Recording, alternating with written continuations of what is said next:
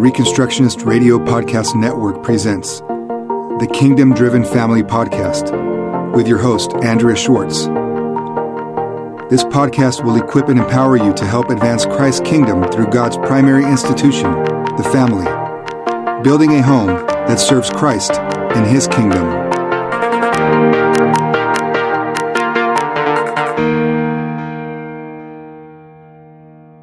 The Woman of the House, a covenantal voice of victory.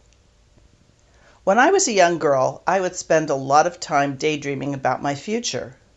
With a bent for acting, I would envision myself as one of the 5 nominees for an Academy Award.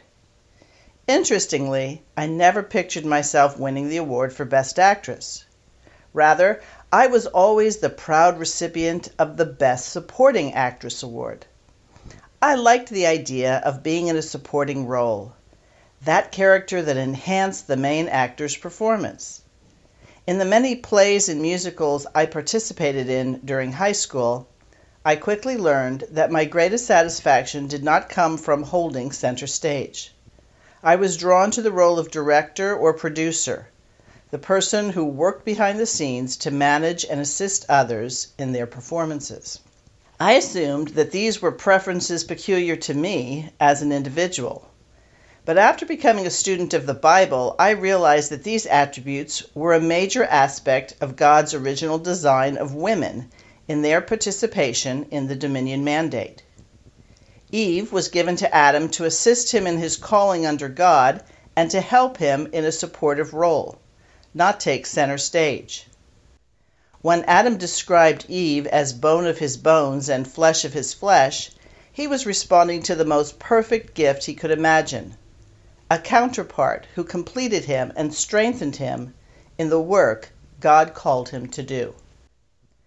Elizabeth Fellerson, in the book Toward a Christian Marriage, has this to say: "Thus, when God felt that Adam had proved himself by his obedience and by his responsibility, He caused a deep sleep to fall upon Adam, and he slept. And he took one of his ribs, or took from the side of him, and made he a woman, and brought her unto the man. And Adam said, This is now bone of my bones and flesh of my flesh." This is a magnificent statement, and part of it is almost untranslatable because the word translated, "this is now," is an idiom in the Hebrew which has meaning comparable to what we mean when we say, "I've got the beat. This is the rhythm of the music, the rhythm of my life that I have been waiting for." Bone of my bone means the structure of my life. The skeleton is the structure of the body, that which supports the body. The body would be like that of a jellyfish without the skeleton. Adam says, "She is bone of my bones." In other words, the structure of my being is the structure of her being. Flesh of my flesh. The very life of me is the life of her. I realize myself in terms of her. End quote. In today's world, there is a decided push for women to prepare for careers outside the home, as though that would be a step up for them. Beware of those who wish to destroy the covenant family by marketing such lies to young girls and women. "You can be anything you want to be" is a refrain pounded into their psyches. Additionally, there is a concentrated effort to depict romance and mutual attraction as the basis for lasting marital bliss. This and more serve to sever the woman of the house from her position of confidant and advisor to her husband, and caregiver and teacher of her children. This tactic and strategy of the enemies of God has delivered a significant blow to the family. From a biblical standpoint, a woman completes a man and assists him as he fulfills the call God places on his life. It cannot be stressed enough that a man's call and success is actually the calling and success of his family in terms of the dominion mandate.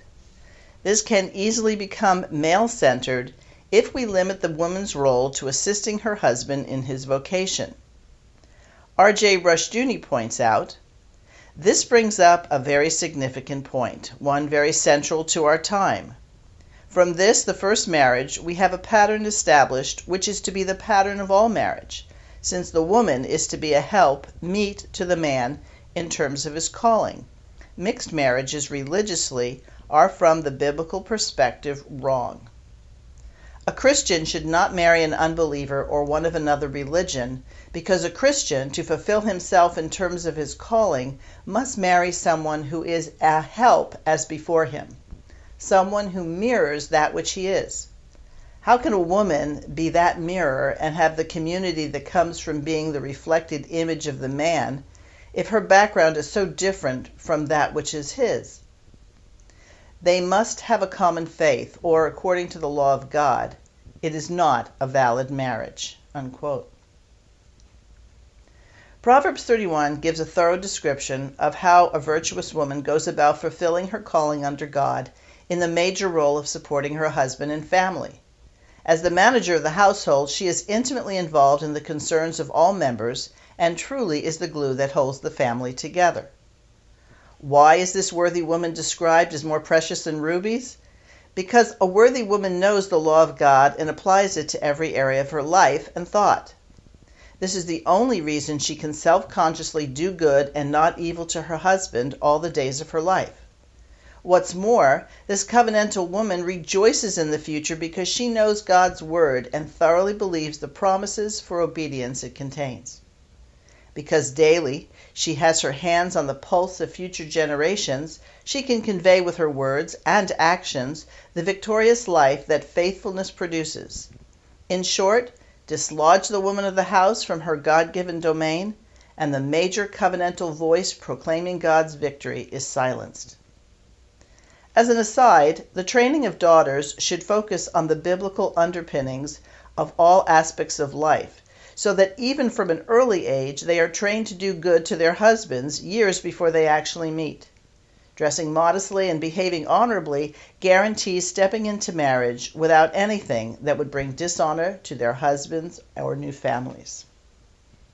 Regarding her husband, Proverbs 18:22 states, "Whoso findeth a good wife findeth a good thing, and obtaineth favor of the Lord."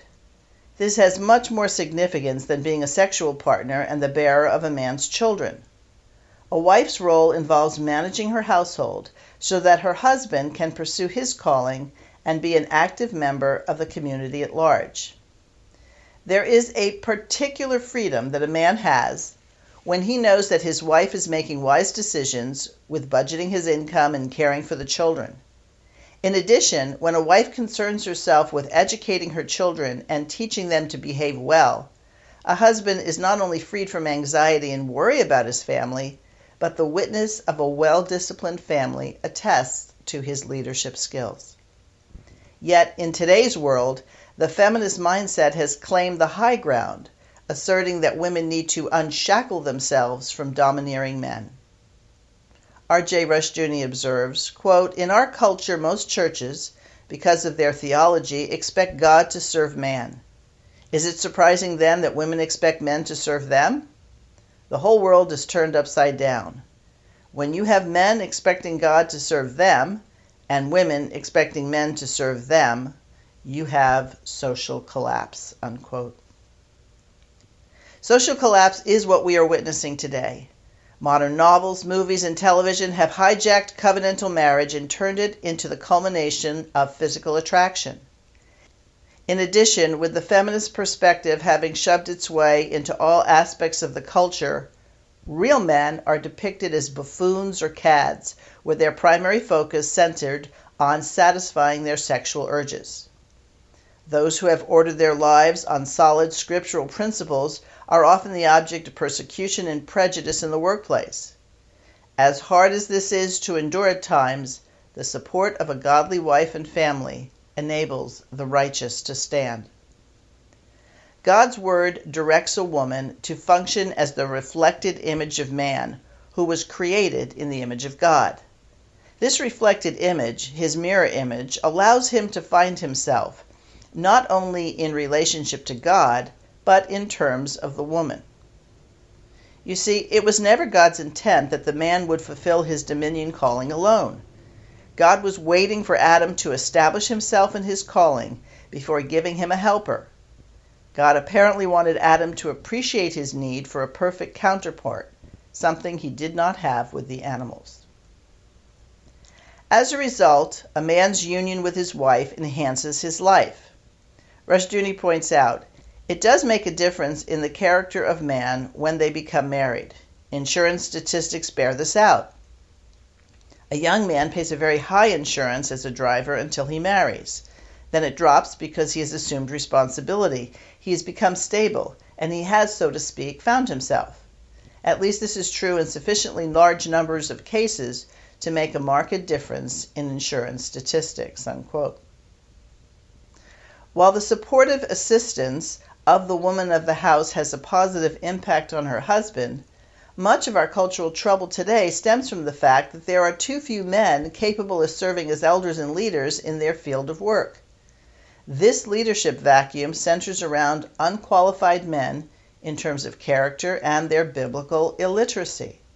As men and nations have relegated God's law to the distant past and proclaimed an age of grace apart from law, the entire framework for godly dominion falls apart for lack of boundaries. One of the ancient boundaries that has been moved is the distinct roles God gives to the man and to the woman. When these roles are confused or merged, society suffers. Again, from R.J. Rushdoony. The family, fatherhood, is an important part of the man's calling, but it is not the central part. The family is central to the woman. Her responsibility under God is her husband and then the family. Man's responsibility is broader. It is in terms of his work and his total calling under God. The family is a part of his responsibility, but by no means his total responsibility. His goal is set in terms of his work, which he must view under God." Unquote. Are you interested in Christian education? Would you like to learn how to be a Christian teacher or how to run your very own Christian school with success? The GCS Apprenticeship Program can help. Learn more on our website at gcsapprenticeship.com. Regarding her children. A mother loves her children, but this love should never be at the expense of stewardship for the advancement of the kingdom of God. While a mother's love is very personal, she must never place her emotional and familial attachment above God's calling for her children. Mothers in general, and Christian homeschooling mothers in particular, need to view their children objectively, taking into consideration the talents, gifts, and inclinations that manifest themselves under their guidance and supervision. This means that the woman of the house needs to be about the business of education in all spheres of life. She needs to focus on rearing strong, confident, God-fearing individuals who will uncompromisingly take their place in adulthood, ready, willing, and eager to proclaim the crown rights of Jesus Christ. Although a mother does not produce salvation in her children, she must comprehensively teach her children that apart from Christ, there is no salvation. However, she needs to tie in the concept of salvation with victory to transmit the future orientation of the total deliverance Christ procured for his people. Rushdoony explains, the Greek word salvation, soteria, means deliverance, preservation, victory, and health, and it refers to material and temporal deliverance, as well as personal, national, temporal, and eternal triumph. The biblical doctrine of salvation is so clearly one of victory that it must be emphatically stated that salvation is not escape. End quote. Thus, the goal of Christian education is to prepare children for the victories that is theirs in Christ Jesus. Rather than attempting to escape the culture, covenant children should be taught that their inheritance through Christ mandates them to reign in life. Again, an extensive quote from Rushdoony. Children are a God-given inheritance for our conquest of the world for Christ. They are a means of subduing the earth and exercising dominion under the Lord.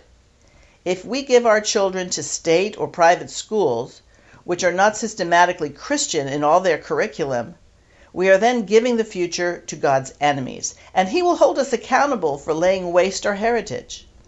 We thus must have Christian schools and Christian homeschools for the Lord's children. We are commanded to bring them up in the nurture and admonition of the Lord. This is a necessary step for that great consummation of God's will, announced beforehand for us in Revelation 11:15. The kingdoms of this world are become the kingdoms of our Lord and of His Christ, and He shall reign forever and ever." Unquote. The Bible could not be clearer that God's plan for His covenant people to reign on the earth. Thus, a fundamental aspect of the woman of the house's role in conveying this truth is to focus on communicating to her children their royal status under God. Again from Rushdoony's book, Salvation and Godly Rule. Quote, "Man was called to dominion. He was called to establish his reign over the world under God. Christ, by His grace and the gift of righteousness, enables man to reign in life, that is, in this life or world, and to reign through righteousness unto eternal life, that is, in the life to come. Christ's redemption means man's reign in time and eternity. Very plainly, salvation means reigning. The rebellious slave is established in kingship. We are more than conquerors in Christ because we are also kings. We cannot understand the full meaning of salvation if we separate it from the fact of reigning. Paul's multiple use of the word reign in Romans 5:17 and 21 makes clear the centrality of reigning in the doctrine of redemption. To defer the fact of reigning to the other world is a Manichaean separation of the world into two alien realms. One, the material, surrendered to one God, and the other, spiritual, reserved for the other God. The hostility of many to the idea of victory in the material world is evidence of Manichaean leanings. St. Paul is emphatic. We reign in life. The biblical doctrine of salvation requires it. Unquote. We live in a world that does not bow the knee to the Lord Jesus Christ and that offers up many counterfeit religions. Sadly, this is also true within the church, as many gravitate towards worldly perspectives and solutions. That is why it is imperative for the woman of the house to know and understand the law of God in all its subtleties, while imparting discernment along with knowledge and understanding. A Christian household should look categorically different from its pagan counterpart because of the scriptural vision for victory. Those who have the assurance of salvation are confident and triumphant people. Again, from Rushdoony. When St. Paul declared, "For I am not ashamed of the gospel of Christ, for it is the power of God unto salvation," he meant that because salvation is entirely the work of the sovereign and omnipotent God, the proclamation of that good news could cause him neither shame nor embarrassment. His gospel was not the uncertain and possible work of an impotent or struggling God, but the absolute and certain work of the eternal, triune, and omnipotent maker of heaven and earth. To preach such a certainty would bring Paul no shame or embarrassment. God's saving power is sure. Unquote. The woman of the house has a pivotal role with each new member who comes into the family. She is preparing a future ambassador, soldier, and joint heir with Christ. She should instill in the child an attitude and emphasis of personal responsibility. A whining and complaining child is not to be tolerated. Correction should be immediate, and an uncompromising effort must be exerted to help the child gain self-discipline with God's grace and achieve victory over his sinful tendencies. This swims against the tide of the escapism which is so prevalent in modern culture, as parents dote on children rather than call them to a high standard. Rushdoony explains, "The pagan concepts thus cannot offer salvation, not only because they have no God nor universe in which full and assured victory is possible, but also because they have a defective view of man and sin. In paganism, man seeks an escape from his problems or a retirement into sensual bliss from the world's work and responsibility. By failing to recognize his rebellion against the sovereign God as his essential problem, as well as his sin, pagan man wants not salvation but escape. To admit the real problem, his sin, is to admit that there is no way of escape, only the way of salvation through God's regenerating grace. Moreover, the failure of paganism to offer salvation is not accidental. It is a part of the pagan refusal to understand. It is a willful rejection of the truth of God." Unquote. The worthy woman described in Proverbs 31 is future-oriented, believing wholeheartedly that salvation means victory. She can reach out to the poor and needy because she knows that she has something of eternal value to offer them.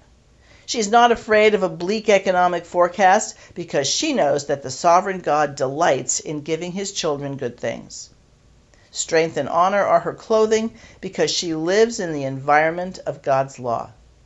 She can rejoice in time to come.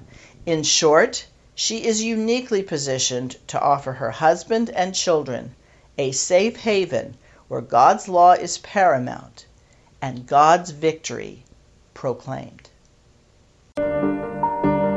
Thank you for joining Andrea Schwartz and the Kingdom Driven Family Podcast, holding up the family and self-government as a true and lasting means of transforming society.